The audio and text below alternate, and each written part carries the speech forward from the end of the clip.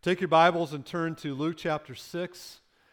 Luke 6, we're going to look in chapter 6, verses 20 to 26. I want to finish the richness of poverty and the poverty of riches. One of the dominant themes in Scripture from Genesis to Revelation is great reversals. It's a theme that winds its way through the Bible, whether it's talking about the great stories of the Old Testament. You have Ruth, and you have Esther with Haman. Remember Haman and that reversal, and David who becomes king, and how the mighty are thrown down, such as Pharaoh, and there's all kinds of reversals in the Bible. And they are pointing towards eternal truth. And Luke has a concentration of reversals that very few books have. For example, in Luke, and this is just going to run through real fast with some things, and it's not even going to cover it in any kind of detail, but in Luke, the poor become rich. For example, Mary, in her Magnificat, mentioned how that God visited the poor and blessed her with the birth of the Messiah. She's rich in the things that matter, right? The poor shepherds in the fields, the lowest of the low, they're the first ones to get visited by the angels, to see the angelic glory and the glory of the Lord, and to hear the gospel of the Messiah. In Jesus' parable of the great banquet, the master tells his servants to invite who? When he's rejected, the poor, the crippled, the blind, and the lame to the wedding banquet. All of those are people that you would never invite to a wedding banquet, right? And of course, who can forget the story of the rich man and Lazarus? Rich man and Lazarus, and what a great reversal that is. There are other reversals in the social realm in Luke. No one was more hated than tax collectors, right? I don't know if it's changed today or not.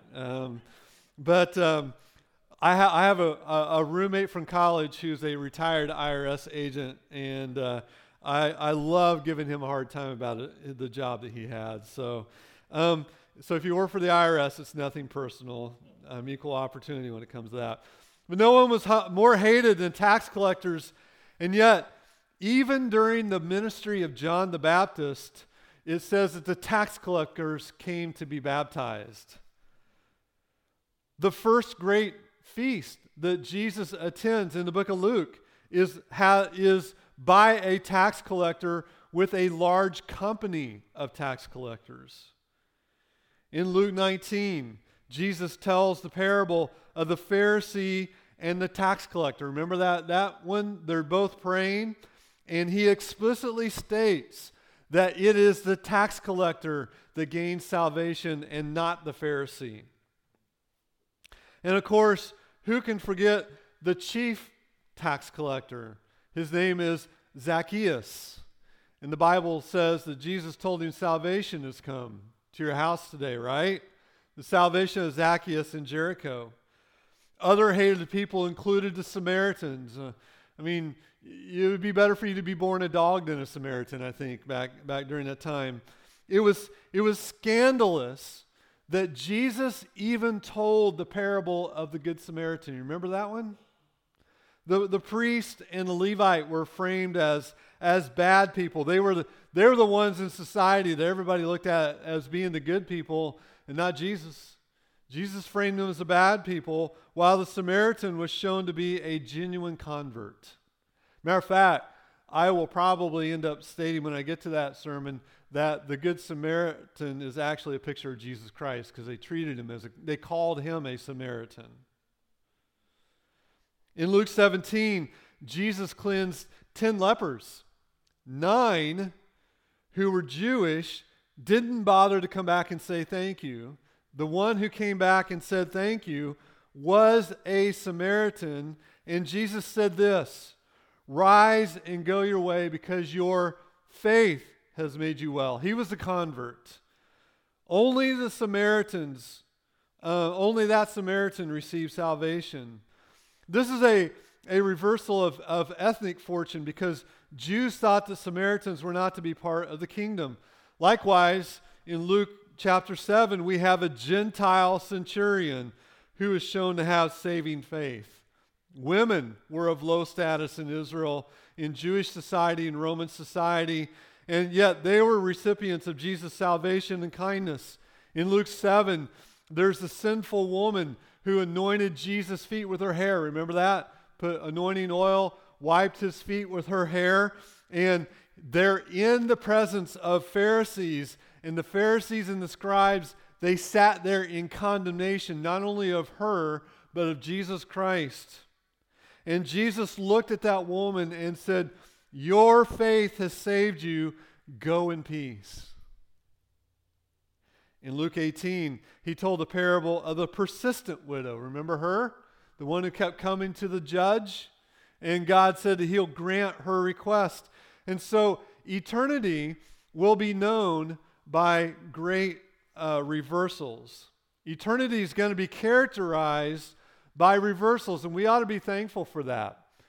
Characterized by reversals. For some reason, my clicker is not working. Can you forward it? I'm going to see if I can restart this thing. Now, the Bible describes unredeemed humanity in stark terms. What does the Bible say about the unsaved? And we were all there one time, right? The Bible says that the unsaved are spiritually blind. For example, 2 Corinthians 4:4 says, "In their case, the God of this world has blinded the minds of unbelievers to keep them from seeing the light of the gospel of the glory of Christ, who is the image of God." They are spiritually blind. They can't see it. As a matter of fact, when you think about a blind person, you can take a spotlight and shine it right in their open eyes, and they don't see anything. And the light of the glory of the gospel of Jesus Christ shined on the eyes of spiritually blind people for 3.5 years in Israel, and the blind people never saw that light, saw that glory. Not only are they blind, but they live in spiritual darkness. "I have come into the world as light, and whoever believes in me may not remain in darkness." They're in spiritual darkness, so they're blind in darkness. That's compounding the problem, isn't it? They can't see anything already, and then they put them in a situation where they're not going to be able to see. Now, what is the result of this? The result is then that they have no spiritual understanding. Romans 3:11 says, "No one understands. No one seeks for God." This lack of discernment, if you think about it, and the Bible tells us this lack of discernment colors their assessment literally of everything, particularly spiritual things. 1 Corinthians 2:14, "The natural person does not accept the things of the Spirit of God, for they are" what? Folly. They're foolishness to him, and he is not able to understand them because they are spiritually discerned. These things are spiritually discerned, and so therefore the natural person is never going to be able to discern them, and they're just going to mock it. It's foolishness to them. And finally, the unsaved are dead. They can't even respond to the gospel or to spiritual things. They are spiritually dead. Colossians 2:13, "And you who were dead in your trespasses and uncircumcision of your flesh." And so all of these things compound the plight of somebody who does not know Christ. And because of all these things and more, the natural man, the unsaved man, cannot even begin to make a proper evaluation of eternity. They can't. And they can't even decide what's important in this life. But you know what?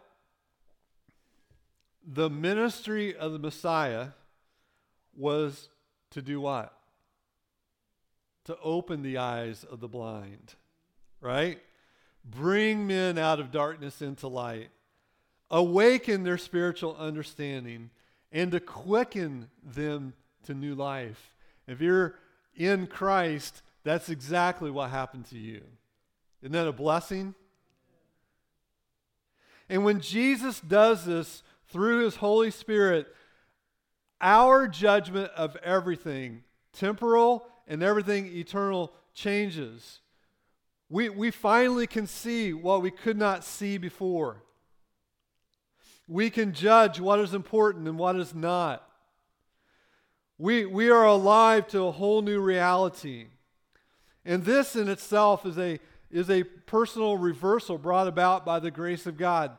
I've often heard people who went to the eye doctor and for the first time got glasses realize, wow, those windows are dirty in the house, or they see things that they couldn't see before, right?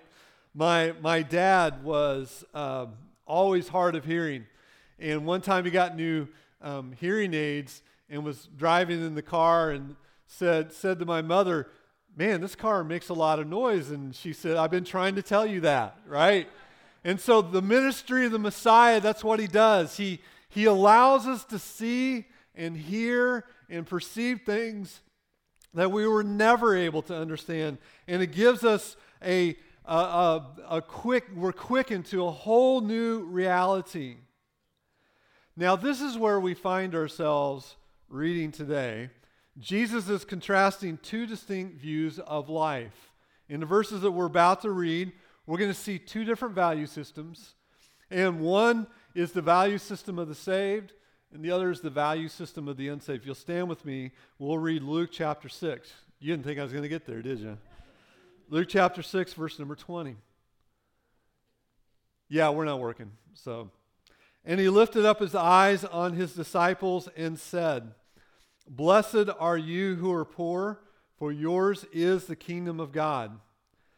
Blessed are you who are hungry now, for you shall be satisfied. Blessed are you who weep now, for you shall laugh. Blessed are you when people hate you, and they exclude you, and revile you, and spurn your name as evil on account of the Son of Man. Rejoice in that day, and leap for joy. For behold, your reward is great in heaven, for so their fathers did to the prophets. But woe to you who are rich, for you have received your consolation. Woe to you who are full now, for you shall be hungry. Woe to you who laugh now, for you shall mourn and weep.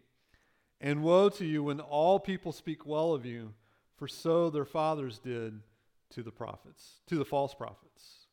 Lord, we thank you for this short little passage of Scripture packed with so much spiritual truth.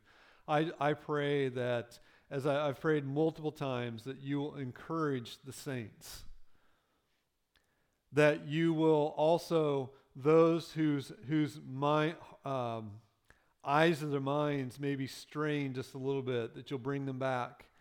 And Lord, for those who have the wrong value system, that you will awaken them to eternal values and they'll receive Christ their Savior. In his name we pray. Amen. So I covered the 4 Beatitudes last time, and I figured they're so good we'll cover them again, right? But these are blessings describing the outlook of someone who has been saved by Christ. He or she has a new outlook, an eternal perspective, and the spiritual assessment of themselves is accurate, and it's different from what we're used to. And so let's look at this. What is their assessment? Let's go to the next slide. Number 1, they realize their spiritual poverty. Blessed are the poor. They realize how bankrupt they are before a holy God. They realize that there's no moral merit in them. They see their sin for what it is. They see that their sin pervades every area of their life. They see the Holy Spirit, they see the Father in all his holiness, And their assessment would be the same as Isaiah the prophet in Isaiah chapter 6 when he saw the Lord high and lifted up and his train filled the temple, and his reaction was what? Woe is me. That's somebody who's spiritually poor. They realize there's nothing good in them. They have been weighed and found wanting, and so they turn to God for his grace. And what is the reversal? Next slide. The reversal is that in eternity, they will have the kingdom of God. They go from realizing that they have nothing to in eternity, they have everything. What a wonderful reversal that is, right? Who's the next person? The next person is the spiritually hungry. They hunger for the righteousness of God. They see their poverty and they hunger for his righteousness. They have an unfulfilled longing for eternity. They have a deep craving for Christ and his word. You ever had that? There are some mornings I wake up and I read my Bible in the morning and I just hunger for his word.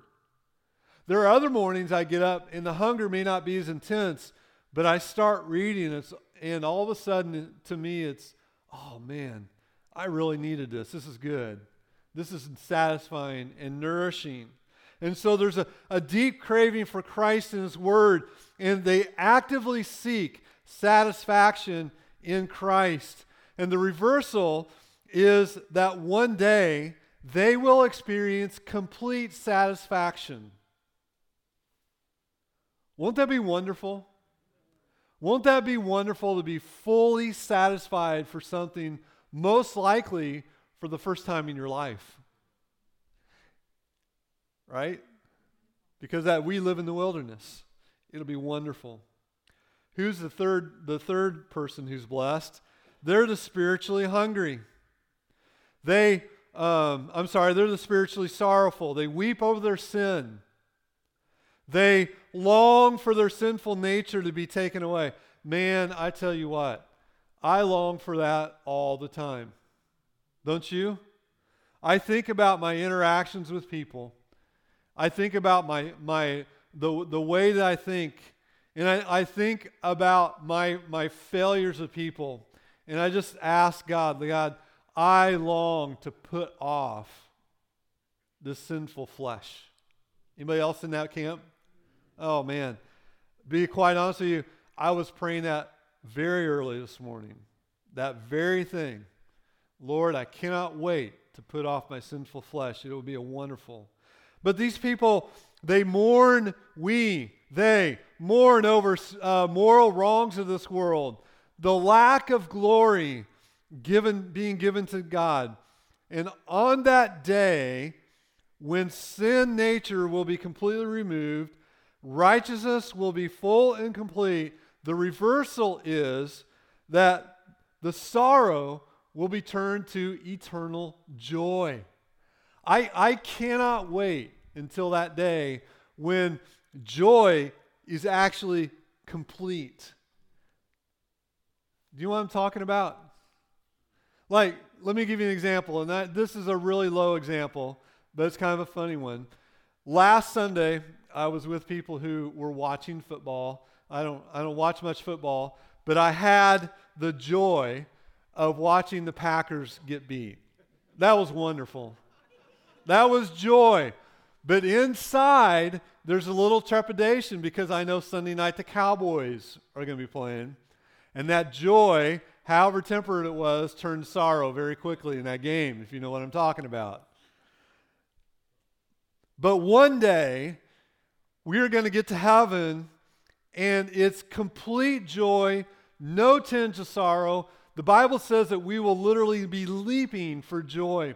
The picture I have in my mind, have you ever seen a baby goat or even a baby cow? And they're just so happy. They're tipping back and forth, front to back, just leaping for joy, right? And that's kind of the picture I have in eternity. There's a fourth kind of a person, and that is the rejected. The rejected by the world. This is the world's assessment now. This is not a self-assessment. In the world, they revile and exclude you. They hate you. They spurn your name as evil. And the reversal is that one day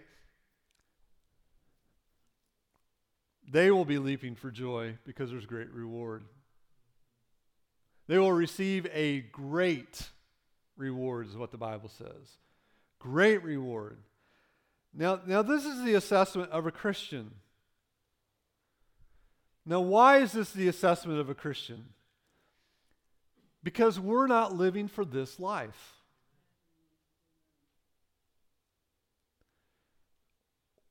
We're not living for this life, and this is the very important reason, because God opened our eyes to greater things.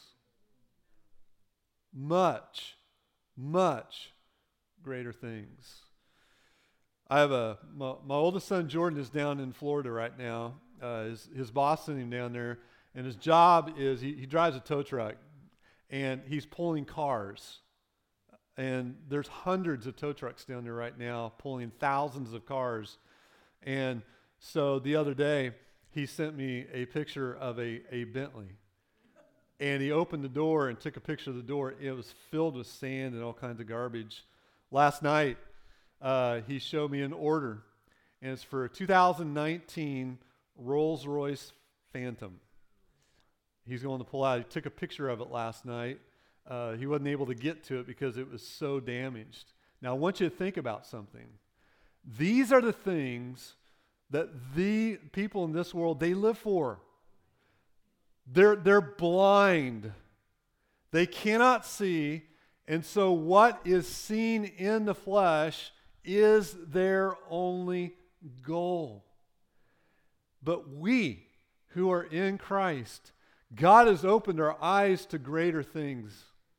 I always think about in the Old Testament when Elisha is surrounded by the army. You remember that? And his servant comes out, and there's the army. And what does Elisha pray? God opened his eyes, and the Bible says that the angelic beings far outnumbered the human beings that were there. Opening the eyes to a great new reality. And we have our minds, heart's eye fixed on eternity. What a blessing that is. Now, Jesus moves to a second group of people, and he uses the word woe. And I want you to think about this. I know you already have, but let's just put this into words. He uses the word woe. And what brings blessing or woe in these verses is almost the exact opposite of what most people think. How can you tell? Here's a question. How can you tell that God is blessing you? Well, normally what we'll say is, or we may not be so crass as say it, but we'll think it. Well, the water heater broke, I got a flat tire, and the roof leaks, and my kids are acting up. Man, I must have done something wrong this week. Don't we think that way? We do. I'll just say it. Okay? But the answer that Jesus gives is completely unexpected. He takes the things that no one wants. Poverty, hunger, sorrow, and persecution, and says, those people have his blessing. Then he takes the things that everybody wants. Money, food, entertainment, popularity, and he says that they will never satisfy. And so Jesus teaches his disciples to prize what the world calls pitiable and suspect what the world calls desirable. Now, what about this word woe? We tend to think of the word woe as pronouncing judgment, don't we? Because that's kind of the Old Testament flavor. But this word that Jesus used for woe is not pronouncing judgment. It's actually an expression of sorrow or sadness over the way that these people are living and thinking. This is an exclamation of pain and pity for the misfortune that awaits somebody who lives in this condition. Jesus saw how tragic it was for people to live for their own way, for them to live for the here and now rather than God's way, which is the only way of blessing, and he's expressing pity on these people. Now, just very quickly run your eyes down this list, this short list. They're rich, full, laughing, well spoken of, and there's a common thread that runs through all of these. What is it?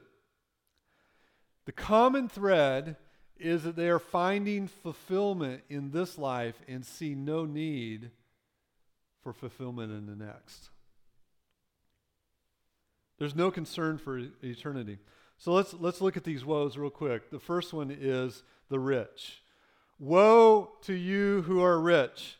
Now let's remember about Luke that Jesus was not speaking about everyone who has money. Because there are some godly rich people in the Bible, weren't there? There are quite a few of them. Matter of fact, godly rich people sustained Jesus' ministry while he was on earth. Rather, and this is important, he is speaking about people who seek their life and their happiness only or primarily in material things, and they don't realize the need of their souls, nor do they acknowledge their dependence upon God. They're rich. They're seeking satisfaction in this life. They're all about gaining financial security and enjoying the finer things in life.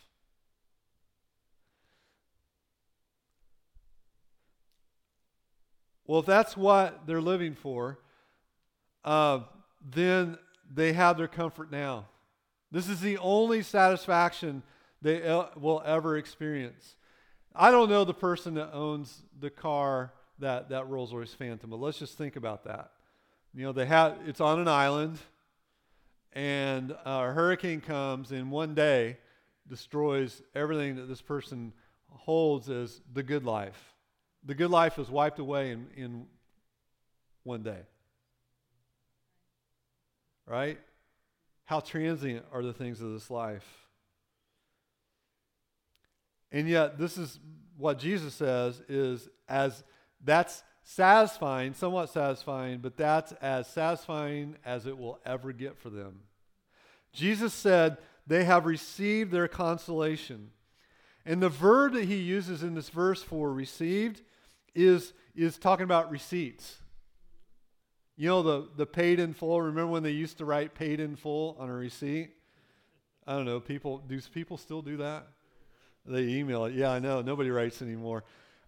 It's shocking to me. I don't think they teach kids cursive anymore because nobody writes. It's just everybody, computers and everything. Which, well, anyway, that's another discussion. If you want to talk to me about cursive writing, come up afterwards. We'll talk about it. But it's the meaning is similar to paid in full. Jesus was warning people that money is a temporary blessing at best. It does not last forever.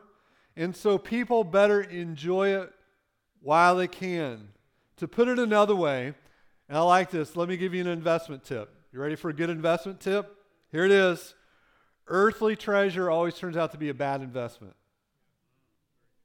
It does, doesn't it?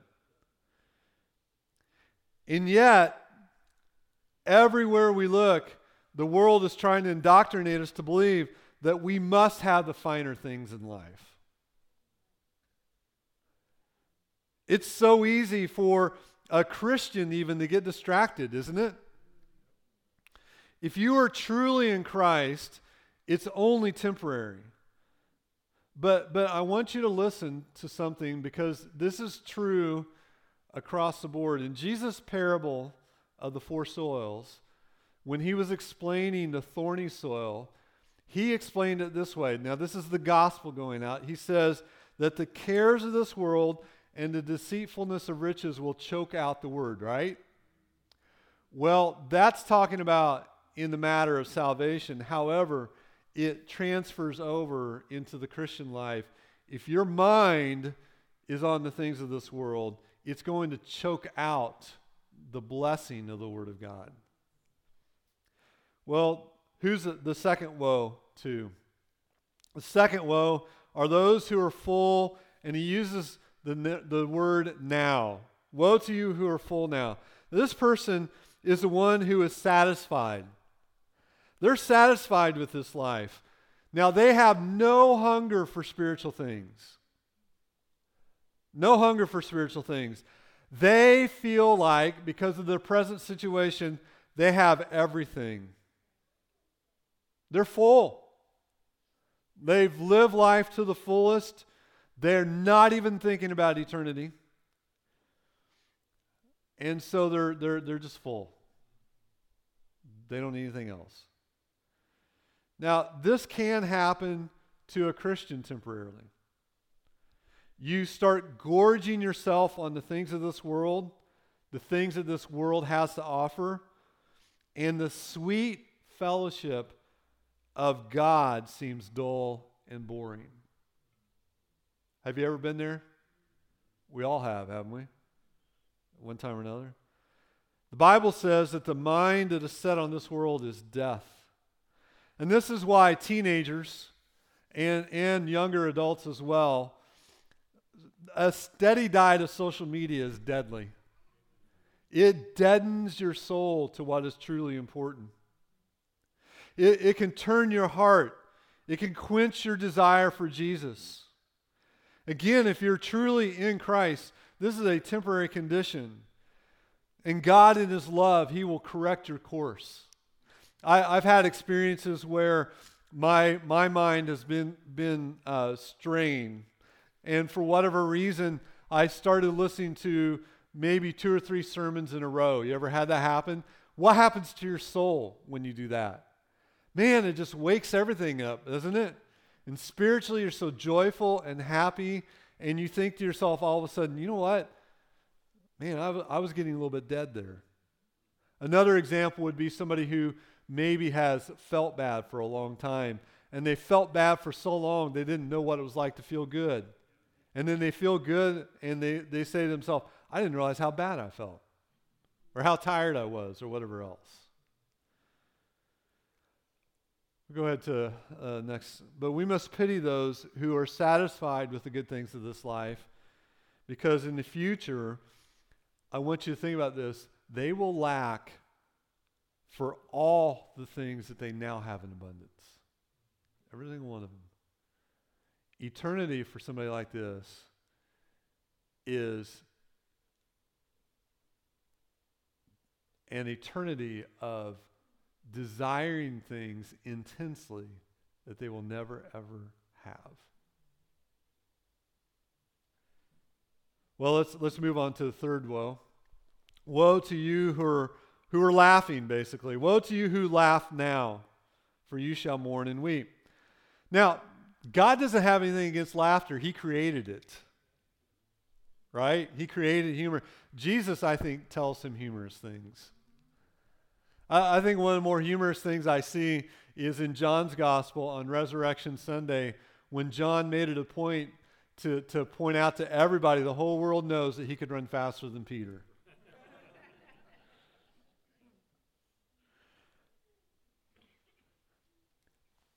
Jesus' concern was for people who live only for laughs.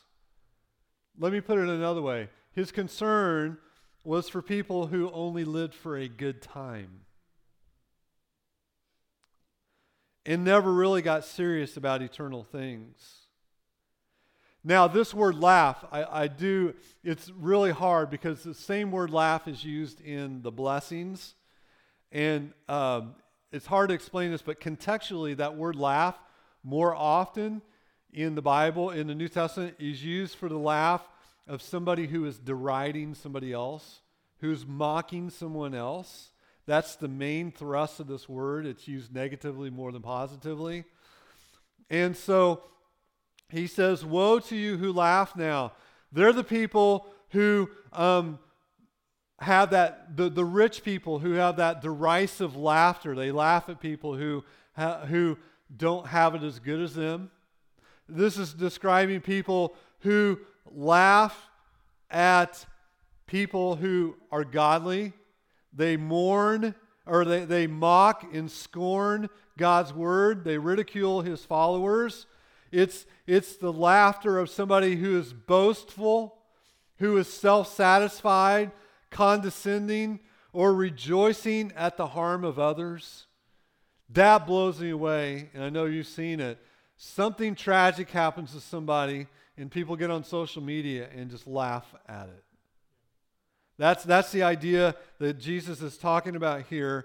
And Jesus said that we should be sad for those people because the people who never get serious about spiritual things will never inherit eternal life.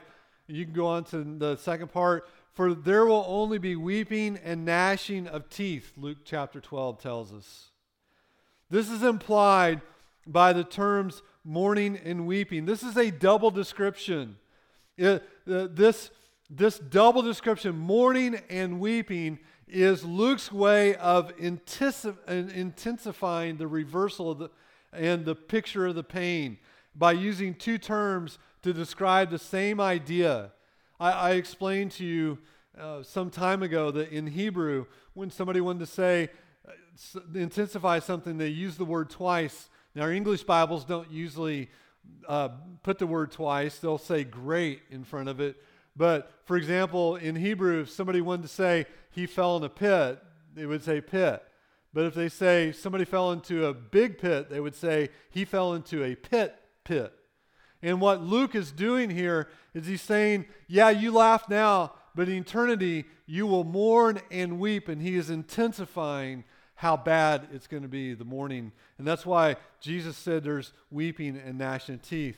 Hey, take your Bibles. I want to show you something. Let's go back to the Old Testament. Turn back to Isaiah 65. Isaiah 65. Isaiah 65 is under, depends on your interpretation of Isaiah 65. There's three dominant interpretations of what this is talking about. I'm not going to go into them. But it seems to be that the Lord is speaking of the eternal state when he's talking about future blessing and judgment. And look at verse number 13.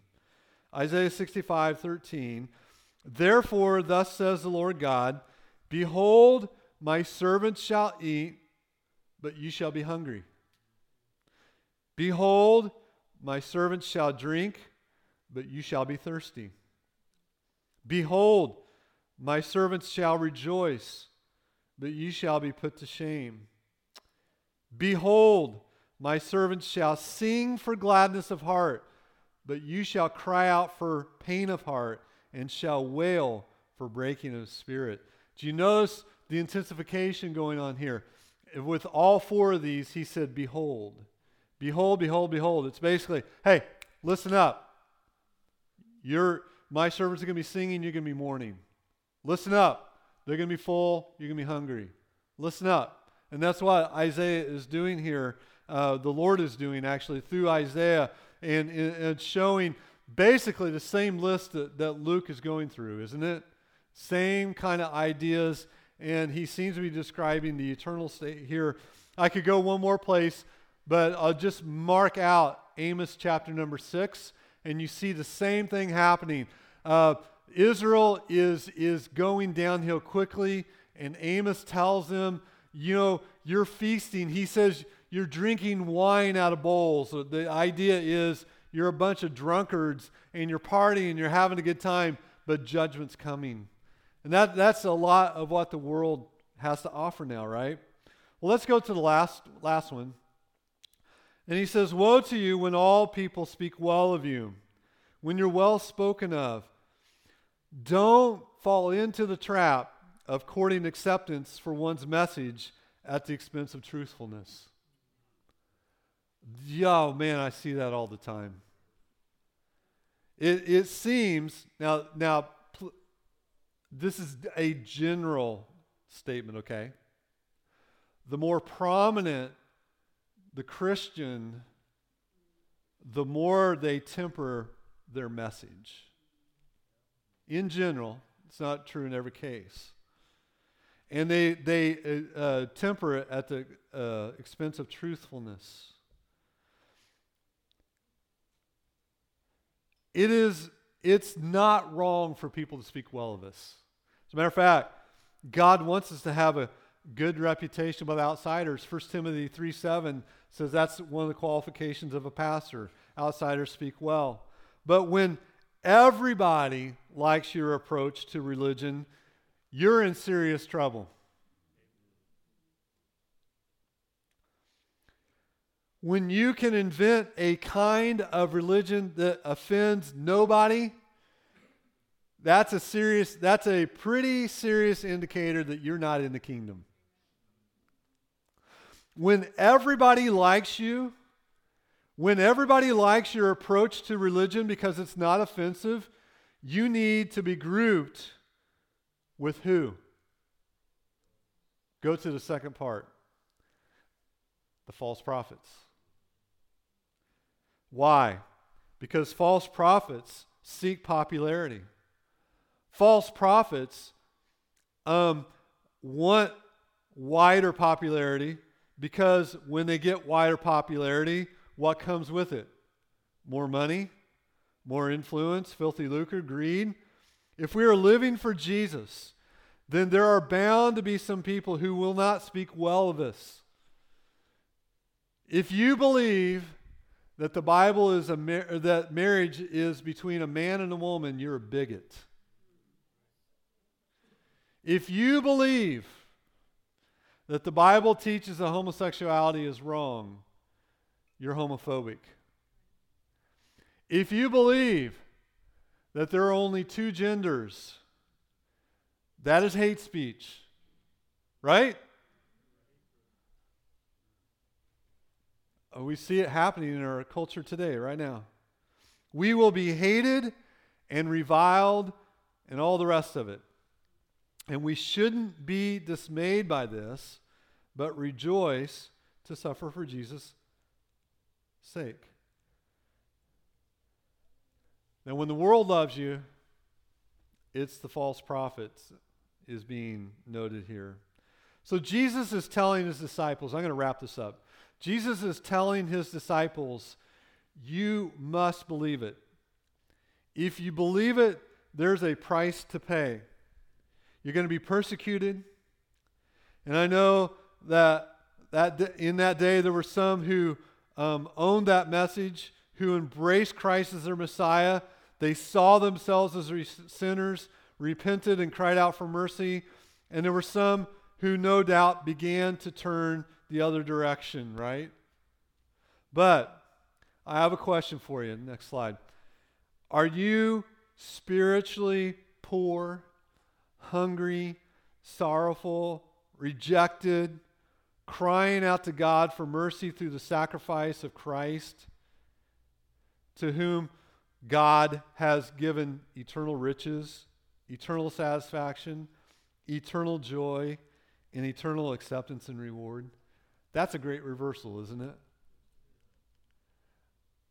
Exchanging 70 years or 80 or whatever for eternity, it's a no-brainer. We don't even have to think about it, do we? Are you spiritually poor, hungry, sorrowful, and rejected? I'm sorry. Are you spiritually full and rich and happy? Go to the next slide. And popular, to whom God has promised what? What has he promised? Next slide. Eternal poverty, eternal emptiness, eternal sorrow, eternal rejection. Look at the difference between the two. Anybody in their right mind would choose the previous over this one, wouldn't they? Where are you today? Where are you? Are you full? Or are you sorrowful and hungry? Are you rich? Or are you poor in spirit, knowing the poverty? Two distinct eternities await people. My question is, where are you going? What is your eternity going to be like? There's only two. There's no trans-eternity. There's only two. It's one or the other. And the Bible makes it abundantly clear how you can know. Lord, we thank you for the truth of your word. It is wonderful. It's more than wonderful. We can't even put into words how great our hope for eternity is. And so, Lord, I pray that we will take your word and apply it to our hearts however it needs to be done. I pray that in the climate that we live today, it seems like in general, we have become more polarized, and so we view people who are not like us as the enemy.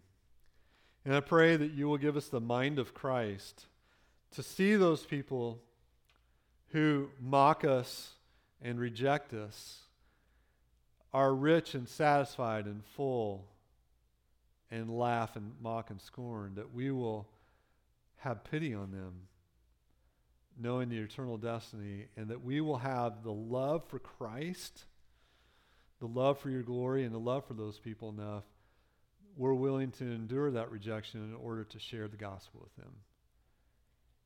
In Christ's name we pray. Amen.